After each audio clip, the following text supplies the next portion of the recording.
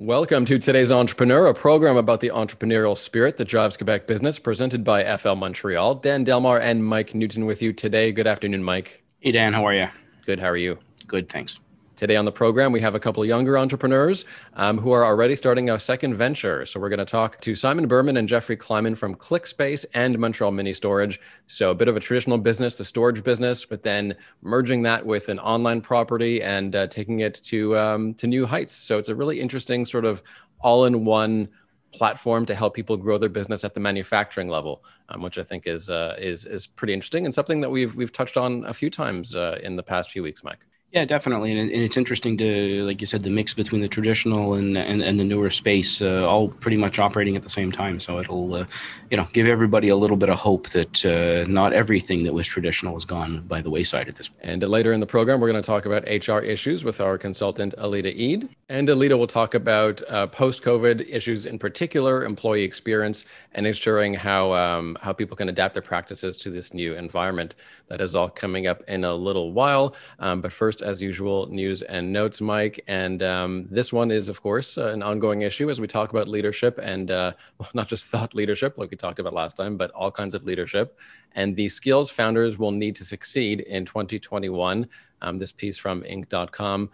What do you think? What are the major ones? Let's actually start with empathy, because that's I think a big theme of 2021 is leaders having empathy to deal with all kinds of issues. Well, I think it's deeper than empathy. I think ultimately, at the end of the day, it's everything that falls under the emotional intelligence component. I mean, certainly, when I go back to the late 80s, early 90s, when I was in McGill, emotional intelligence was not a subject that was ever brought up. I mean, now you're talking about starting a business today. You better understand the people you're working with. You better understand your space, in the room with everybody else. And there's no doubt that empathy is one of the largest ones to understand. And if you're going to start anything today, people are going to come and join you, or whether they're coming back to work from having been off for a year and a half or 2 years. There's a lot of people that are having a rough time right now, and you better be able to understand what makes them tick and how to get the most out of them by being empathetic. What other qualities do you think are necessary to this time in particular?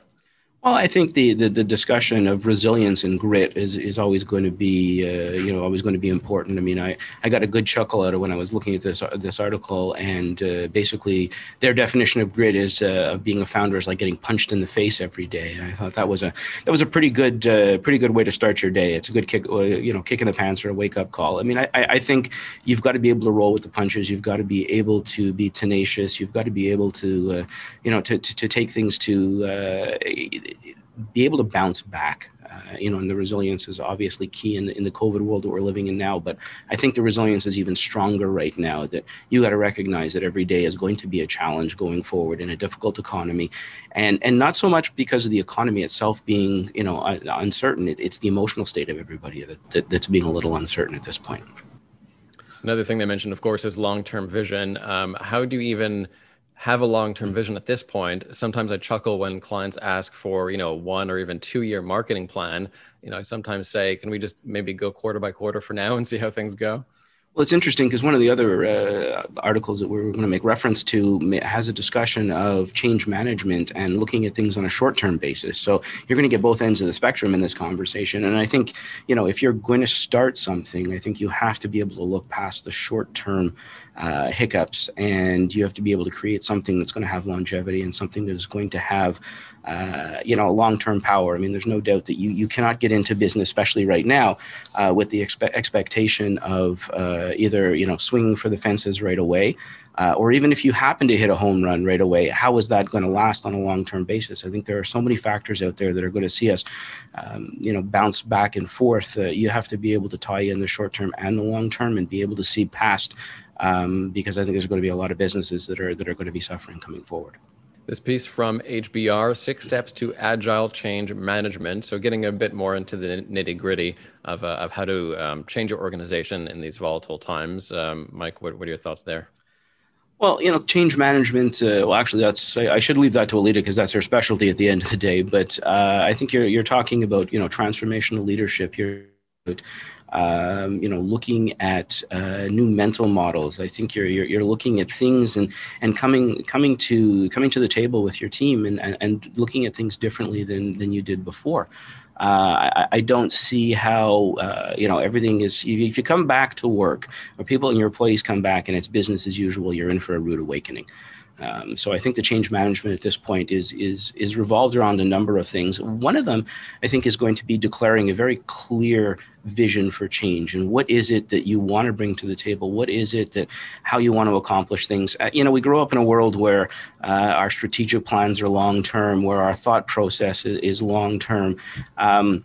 I think right now what's going to be important is for not getting everything down pat 100%, but more importantly, getting the vision out there, getting people to understand where you're going, recognizing that, a chunk of people are not necessarily going to get it, and just make sure that they don't necessarily get in the way while you look at making the change while they're trying to adapt to a much slower thought process. And that's a very difficult position. I think you're going to see people emerge with leadership skills, and I don't think it's going to come with a job description or a business card. It's going to come with the styles that they have.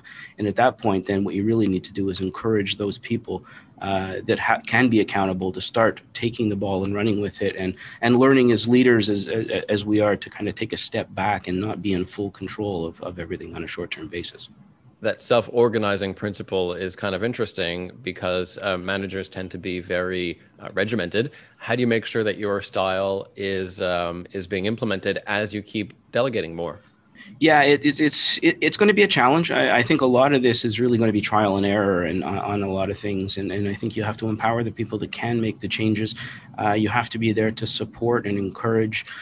You have to, in many cases, you actually have to encourage making mistakes at the end of the day to try and get through where we stand. I mean, again, we live in a world of an attempt at perfection every day, which we all know that from an entrepreneurial standpoint is actually, the antichrist to moving forward. Is you need to make mistakes, you need to embrace mistakes, and you need to learn from mistakes. So you need to create a culture that is open to testing things and trying things and learning things, and not, put everything in concrete and say, well, here's the decision you've made and you got to stick to it going forward. Try it, see if it works. If it doesn't work, regroup, put your tail between your legs, but don't stop doing things. And Mike, lastly, I didn't see us talking about stoicism on the program, but here we are. And you chose a piece you wanted to discuss from the Daily Stoic. And I thought that was super interesting. It's about the power of consistency. And for those who haven't read up on Stoicism, I mean, it's all about consistency and trying to regulate your emotions and being as, not emotionless necessarily, but at least as neutral seeming as you can in your everyday life. Yeah, I do see this tying in a lot to the emotional intelligence component of where we stand at the end of the day. I mean, there's two aspects here. One is consistency. So whether you're leading, people, whether it's yourself, this ability to try and not be bipolar in your approach to information or your approach to dealing with people goes a long way in providing them, a safety net and an environment that allows them to think and to try things and create a psychological safety.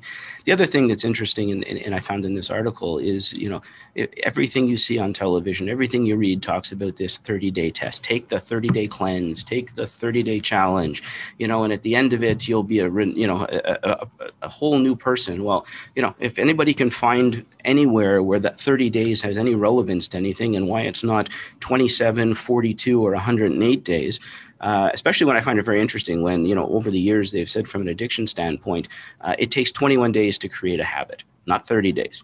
So, we live in a world of marketing that tells us, if you do a cleanse for 30 days, or if you do this for 30 days, you're going to have it nailed. And the problem is with that, it's like, rapid weight loss programs. Ultimately, at the end of the day, you drop 20 pounds and you say, great, in 30 days. The reality is, the likelihood is you're going to put it back on again. So by staying consistent, chances are your chances of success at the end of the exercise are significantly higher than this constant up and down and jumping back and forth. And Mike, let's get to our profile for this time. Simon Berman and Jeffrey Climan, they are owners of Montreal Mini Storage and the new venture called Clickspace. Simon and Jeff, welcome to today's Entrepreneur. Thank you so much for having us. Thank you. Well, guys, we'll take a step back in history when we're dealing with partners. It's always one of the things that always I find very interesting is why partners initially get together. What is it you see in each other? Are you, opposites that attract? Are you providing each other different support? Did you grow up together, or did you run across them on the street and say, "Hey, you want to start a storage business?" I'll handle that one, Jeff, if that's okay with you. So, how did we get together? So, the business of Montreal Mini Storage started in 2004 on my own. Not too long after that, I realized a need to expand. And Jeff was working at the time in New York in finance industry when the Great Recession hit. And the company around him where he was working was pretty much imploding.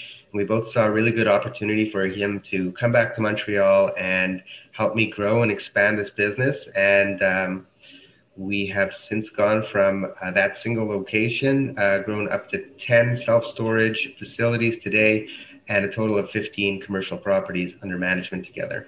So define the difference between storage and mini storage other than the obvious size. Well, a storage warehouse where one would typically rent space for a business would require a long-term lease. It's a little bit less flexible, certainly some kind of credit check.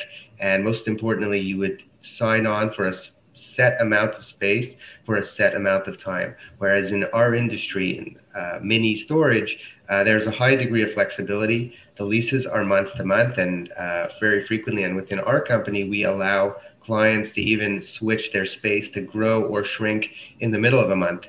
So it's really flexible. And of course, you mentioned the size factor, which is very important. We rent spaces as small as a closet you'd find in your home. So not typically available in a regular commercial real estate environment. So all of this is done on a month to month basis. What is, I guess, ultimately at the end of the day, who are your big customers? Is there a market in particular that you're going after, or is this just anybody and everybody? I mean, it is actually for everybody and anybody. It ends up being a large percentage, probably about 2/3 or a little bit more than that, of residential clients storing their personal belongings. But we do cater to a large amount of small businesses for that remaining 1/3. So considering we now have around 7,000 storage units in Montreal, it's probably about 2,000 businesses that we're servicing today on any given day.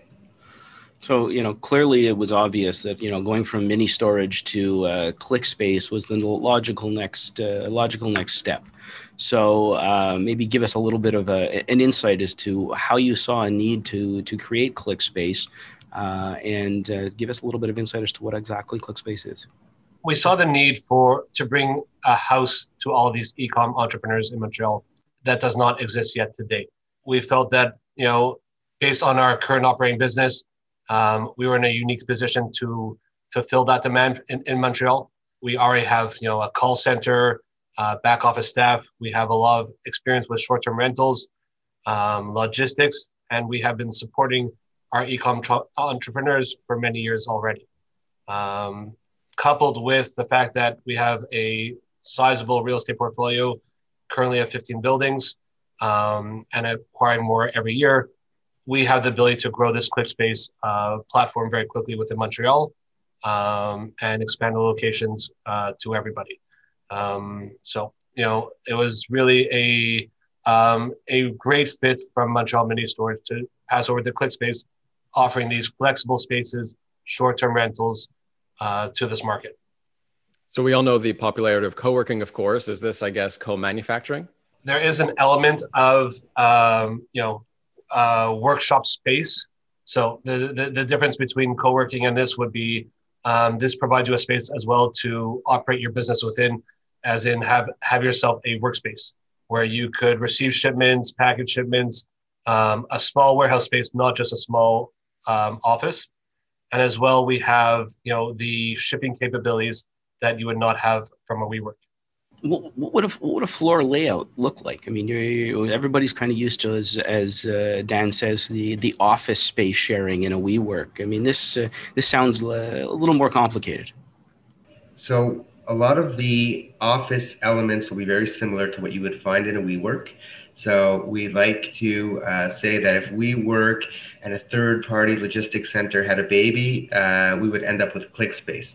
So there are different areas that our members and entrepreneurs would pass through. So they have quiet work areas that would have everything you would find in a conventional co-working space.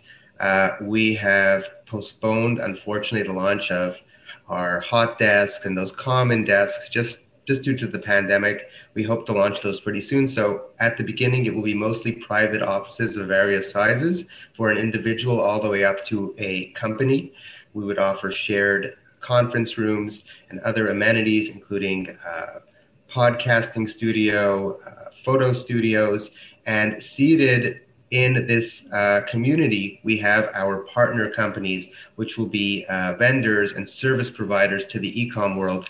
You could think photographers, videographers, digital marketing experts, import, export experts, and people who really service those communities already and are now located, scattered in offices throughout the city, have chosen to sign up and locate themselves within Clickspace so that these resources are simply a walk down the hallway rather than a phone call or an appointment away. So we really want to offer that full turnkey, everything under one roof experience that you can't find anywhere else. Interesting, because I think a lot of the residential projects that have gone up in Montreal have been trying to create this sense of community, so that you had, your apartment or your condo, and you had the stores, you had everything kind of within one, one building or very short space. And you guys are looking at doing this really at a corporate level. What are you providing shipping, or are the tenants responsible for their own inventory control and their own shipping? So, that's a great question. One of the most important services that we will be offering will be a full third-party logistics solution. Many people don't really know what that is, but think anything to do with your orders from the time they arrive at the port of Montreal and we brought into our center. They will be sorted and placed on shelves. Anytime an order came in on your website, we would be plugged right into that system. Somebody would pick that off the shelf, pack it in a box, and get it out to your customer immediately. So this is something that would be going on every day behind the scenes. It is optional. All of our services are a la carte. So we allow our clients to do a do-it-for-me solution like that, as well as a do-it-with-me solution where we would provide discounted packaging, discounted shipping labels, and all of those bulk discounts that we've already negotiated through our fulfillment center. So the order fulfillment process itself is being done by us. We have a joint venture partner who has been doing this for almost 30 years and one of the most successful and long-standing 3PL centers in Montreal. And they've chosen to come along for this journey and service smaller e-com businesses that up until today have no access to that type of service. It's very hard to get into these third-party logistics centers if you're small. Typically, they have very large minimum quantities for monthly rents and products on the shelf. So we're offering an entry-level service that is world-class and enterprise class, the same as you would get from an Amazon.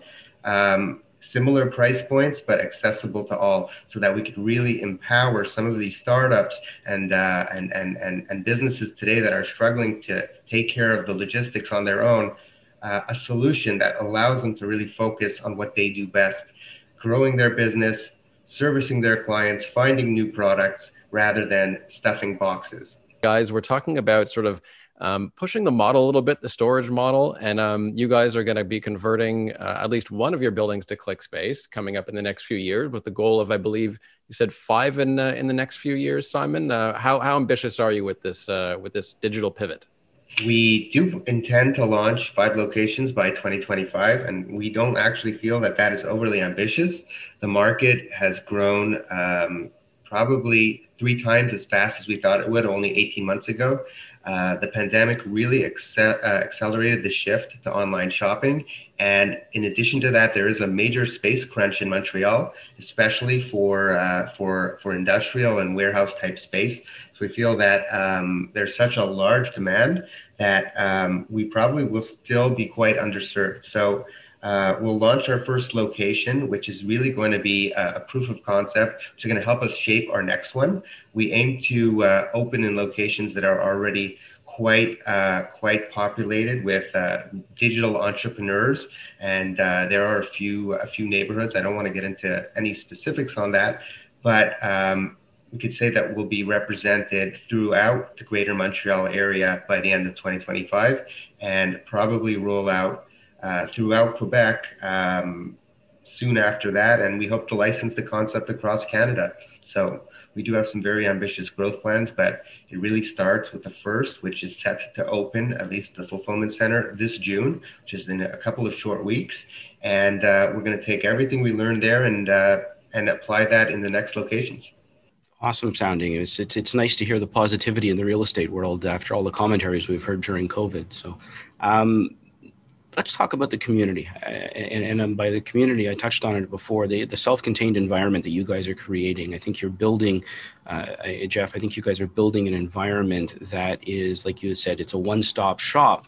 But I think it's more than that. I think it's about an experience, and it's about a going somewhere that you like to go to. And I know you guys said, well, you don't have to come, you can send this stuff. But based on some of the things you told me, I can't see why people wouldn't want to go. So maybe give us a little bit of a description. Thank you, Michael. It is definitely about the experience. We are trying to create this flexible space for e-com entrepreneurs that have different needs. Some might be on site and want to take advantage of our amenities.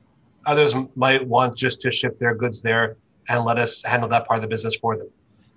What amenities will be on site will be a podcast and broadcast studio. We're going to have an event space on the ground floor of the building as well, to be used by our members. There is a rooftop lounge, cafeteria, an outdoor athletic center, a cafe. So, it's really to meet the needs of all the entrepreneurs and what they might need to expand and grow their business, along with what they'll have in their space. They could choose between an office, or that workshop where they'll have a warehouse space, or simply that storage space. And rentals will be as short as 6 months. So to provide that flexibility, as well, from our experience from the mini storage world, we understand the shifting needs of people, and to cater to that different size of space and fast flexibility to expand or to reduce your business. It's interesting because you mentioned the menu-driven component before in terms of pricing, and I'm sure the more I listen to you talk, the more I listen to this is less about a rent and more about a membership fee type of arrangement in the utilization. So it'll be interesting from your perspective, Simon. How are you going to get the message out of what this is going to cost and how you're going to attract and how you're going to price and not confuse the daylights out of most people? Well, we're going with two sizes of office, small and large. So the small would be typically for a single person outfit. That person would be able to have meetings, either smaller ones in a conference room for up to 10 people, or if they needed to have a larger gathering, we do have our podcast studio, which is also an auditorium. We'll be hosting hopefully in-person seminars soon, each month on various topics in e-com. So how are we going to get the word out in general?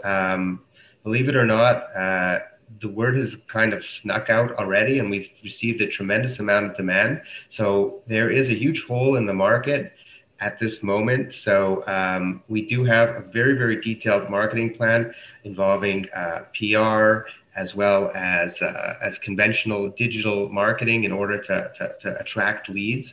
But we have a network right now, as I explained, of about 2,000 commercial clients, many of which are already e-commerce entrepreneurs.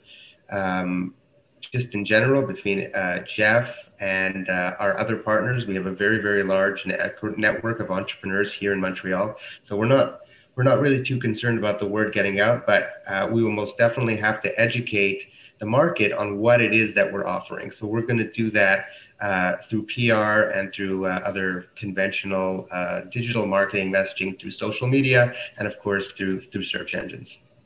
It's definitely unique for a Montreal environment. Have you modeled this off of anybody else, anywhere else, either in North America or Europe or somewhere else? Yes, we have. The concept actually started from a company in Australia. Um, we looked into this company. It's probably about 18 months ago, and what they were doing in terms of the community-driven and the logistics hub and their forefront in the e-com, which actually started before COVID hit. With the with COVID coming into the fold, we did from our original model scale back a bit of the community aspects of it. Originally we're going to have training rooms and seminars, very large rooms for people to congregate in, and really to foster that community-driven collaboration between e-com entrepreneurs. So much can be learned from people that have started 6 months ago in this world. A lot of collaboration and opening up the doors for people to meet and to work together on their projects. So that was a really important part that kind of is a little dormant now because of COVID, but we hope to continue in that path in the future. And besides that, there are other companies in the United States that have a very similar model, but those models are really focused on the shipping, the 3PL part, not necessarily the community-driven part that we're looking for. Jeff Climan and Simon Berman of Clickspace and Montreal Mini Storage. Hang on, guys. We'll ask for your one piece of advice for today's entrepreneur in a moment. But first, we welcome back Alida Eid, HR consultant at PVisio by FL Montreal. Welcome back, Alida. Thank you.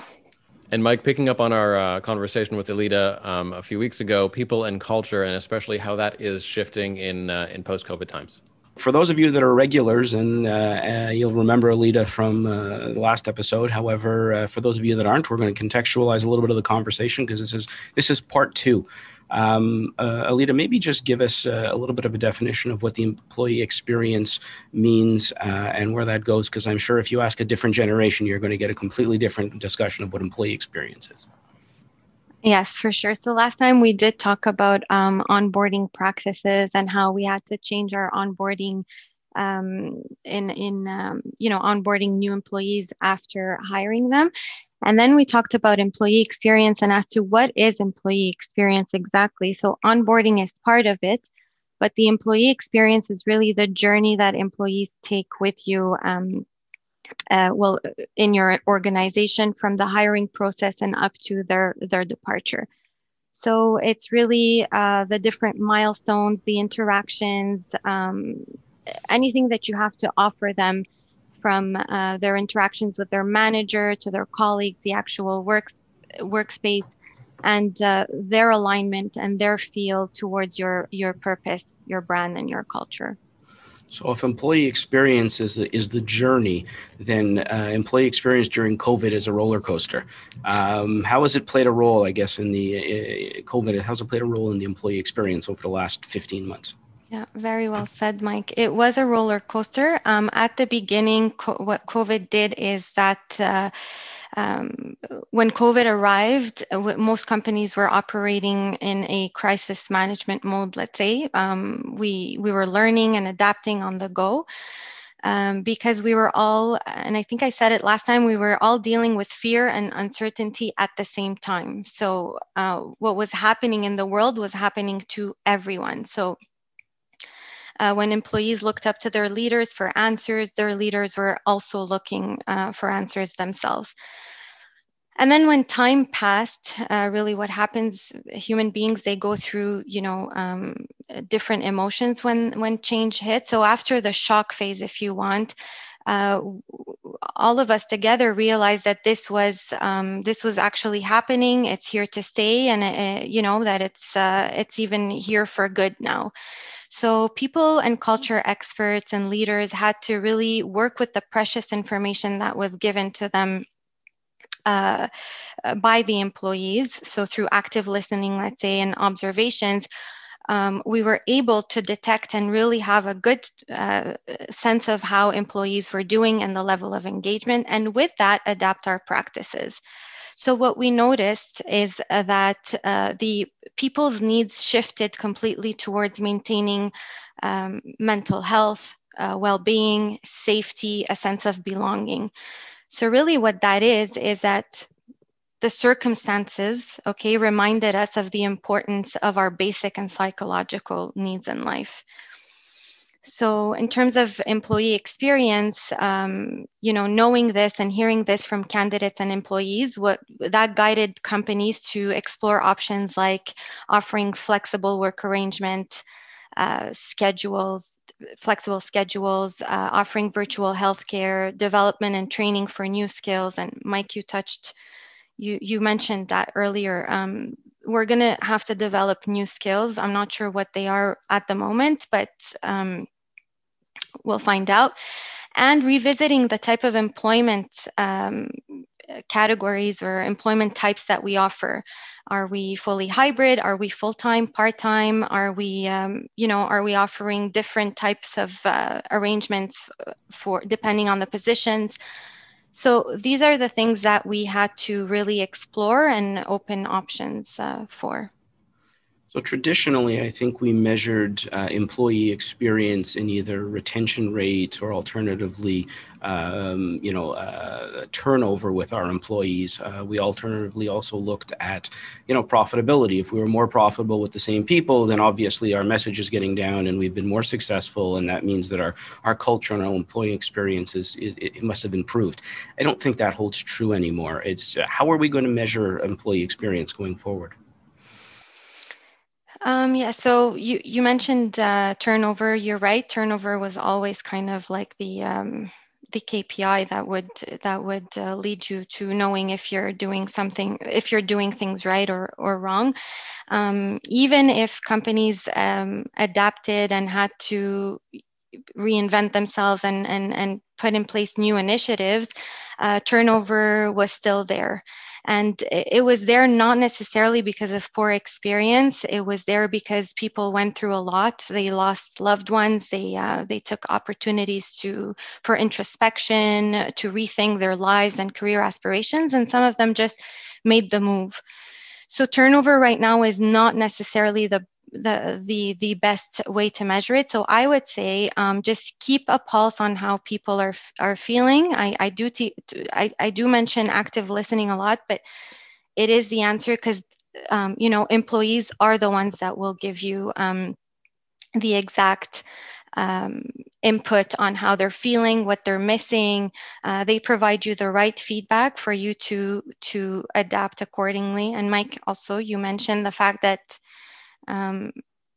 change is constant now. We have no choice. So as we listen to the feedback that they give us, I guess we're just changing and adapting as we go with them.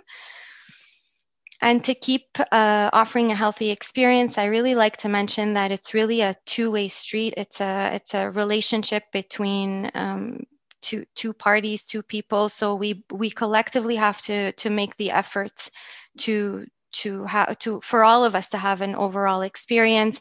So really for companies, I would say offer training and development for your leaders, make sure that they're equipped to offer the same support to their employees and make sure they help them throughout their careers. And just lastly, I would say having the right mindset, being open to feedback, developing emotional intelligence, self-awareness, all that will help us in our willingness to progress together. Thank you very much, Alida Eid, HR consultant at Pvisio by FL Montreal. And Mike, as we near the end of the program, let's head over to Jeff and Simon of Clickspace and Montreal Mini Storage. And guys, your one piece of advice for today's entrepreneur, please. Let's begin with Jeff. My advice for entrepreneurs out there is to focus on the factors that drive your business success. Trying to do everything will inevitably lead to slow growth or burnout and a poor work-life balance. It's important to focus on those drivers of success and look for help, assistance in those other areas. And Simon? Just that starting and managing a business is very, very, very difficult, but could also be extremely rewarding, both emotionally and financially, if you're doing it right. Entrepreneurs really need to be persistent and not get discouraged. Change will come, but you need to have a backup plan and be ready for when things go off the rails. And most importantly, just to have fun. Once you start an entrepreneurial venture, it becomes your life, and you need to enjoy your life. And I'm going to pipe in quickly one quote from the Stoic article we were talking about before. I want to leave everybody with this one thought. So, you have power over your mind, not outside events. Realize this and you will find strength. Marcus Aurelius. I think that plays nicely into the resilience discussion at the end of the day. We can only control what we can control. Thanks very much. And Mike, and thanks, Jeff and Simon, and best of luck with this interesting new venture. Thanks for stopping by. Thank you so much for having us. And thanks to Alita as well. We'll see you back here with more Today's Entrepreneur in a couple of weeks. Don't forget, you can subscribe on iHeartRadio, iTunes, and wherever you find your podcasts, along with over a decade's worth of entrepreneur profiles at today'sentrepreneur.org. We'll see you back here soon. Thanks, Dan. Stay safe.